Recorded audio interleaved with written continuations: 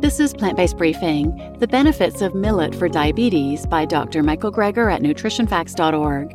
And I'm Marian Erickson, host of this curated content plant-based podcast, where I narrate a variety of articles on plant-based and vegan living with permission in about 10 minutes or less every weekday.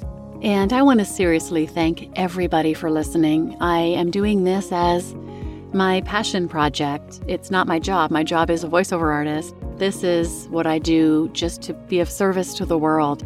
I love to research and find all these various articles and this great information about the so many reasons to live a plant-based and vegan lifestyle. And as a voiceover artist with a recording studio, it makes sense for me to just be able to record it and share it with you in audio format. But because on this podcast I don't have guests, I don't interview anybody, I'm here by myself recording in the booth, and I rarely get any feedback. So when you leave a review for me, I absolutely love it. And I received one last week that made my day, actually made my week. I'm still happy about it.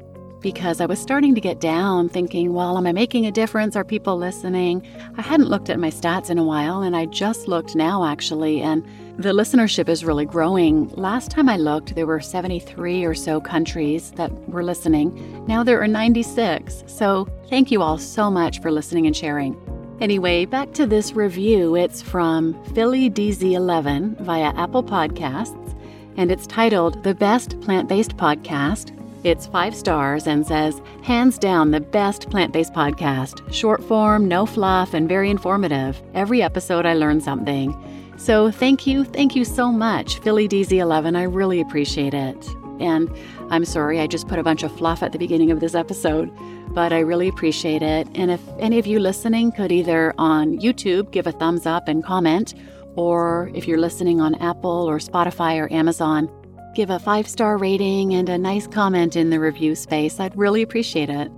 And today's article relates to yesterday's, so you might want to go back and take a listen to that first. It's not necessary, but it will make more sense when you listen to today's. So now let's get to today's plant-based briefing. The Benefits of Millet for Diabetes by Dr. Michael Greger at nutritionfacts.org. Summary. What were the remarkable results of a crossover study randomizing hundreds of people with diabetes to 1 1/3 cups of millet every day?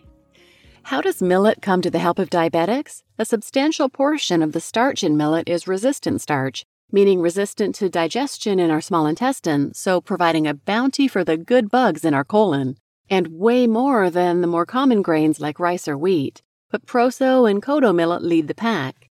What's going on?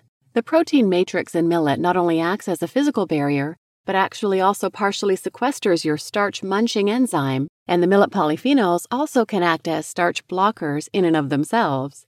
Millet also has markedly slower stomach emptying times than other starchy foods. If you eat white rice, boiled potatoes, or pasta, your stomach takes about an hour to digest it before starting to slowly dump it into your intestines, and 2 or 3 hours to empty about halfway. Whereas you eat sorghum or millet, and stomach emptying doesn't even start until 2 or 3 hours, and may take 5 hours to empty even halfway. No, this was for both a thick millet porridge and for just millet couscous. Since the non-viscous millet couscous meal was also equally slow in emptying, this suggests that there may just be something about millet itself that helps slow stomach emptying, which should blunt the blood sugar spike. But you don't know until you put it to the test. And indeed, millet caused about a 20% slower surge in blood sugar than the same amount of carbs in the form of rice. Remember how excited I was to show you how it only took the body like half the insulin to handle sorghum compared to a grain like corn? Well, millet did even better. Give a group of pre-diabetics only about 3/4 of a cup of millet a day, and within 6 weeks, their insulin resistance dropped so much, their pre-diabetic fasting blood sugars turned into non-pre-diabetic blood sugars. This so-called self-controlled clinical trial, the same subjects before and after, is just a sneaky way of saying an uncontrolled trial. There was no control group that didn't add the millet or add something else, and we know just being in a study under scrutiny can cause people to eat better in other ways. So we don't know what role, if any, the millet itself played. What we need is a randomized, controlled crossover trial where the same people eat both a millet-containing and non-millet-containing diet and see which works better.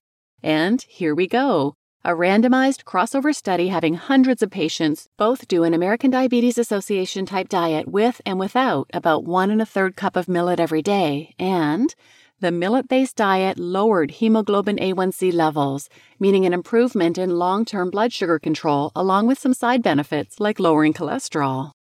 The target for good blood sugar control recommended by the American Diabetes Association is an A1C less than 7.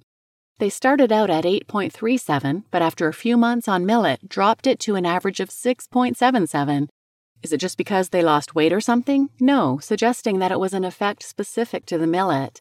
But they didn't just give millet. They mixed the millet with split black lentils and spices, and we know from dozens of randomized controlled experimental trials in people with and without diabetes that the consumption of pulses, meaning beans, split peas, chickpeas, or lentils, can improve long-term measures of blood sugar control like A1C levels.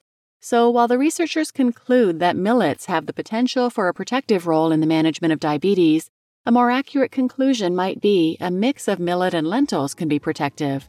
Though hey, maybe the spices help too. They didn't say which ones they used, and I couldn't get a hold of the authors, but a similar study done by one of the same researchers included about a tablespoon a day of a mixture of fenugreek, coriander, cumin, and black pepper, with a fifth spice, perhaps cinnamon or turmeric.